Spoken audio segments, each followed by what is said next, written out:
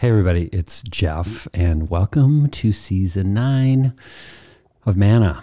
Thanks so much for sticking with us and for listening, or if you're new to Manna, thank you for joining us, and hopefully you get a chance to check out the past 8 seasons. This is a great season. I can't wait for you all to meet our guests on Season 9, just some great guys from really all walks of life, and what strings them all together, even though they're all very wonderfully diverse in their own ways, is they're all answering their call, in a way.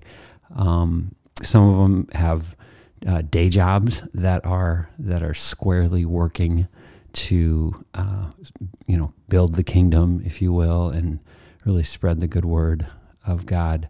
Others are doing it through their avocations, writing, speaking, their hobbies, their service.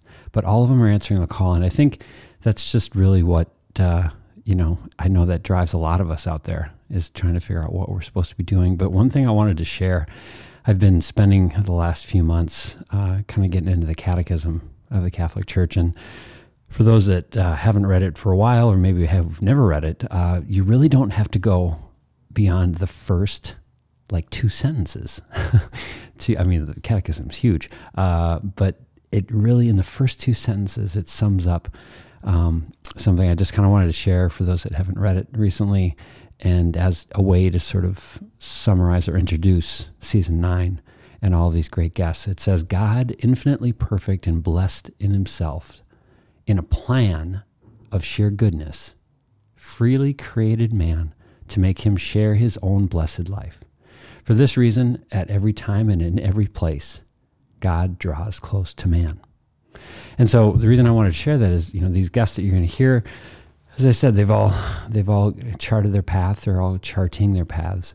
But in the meantime, God has always got a plan. God is always drawing closer to us. And so as much as we try to find our path to find God, God is already on the lookout, and he's already on that path to find us. So anyway, enjoy Season 9. Thanks for listening. Share, do whatever you do on these podcasts. I don't know.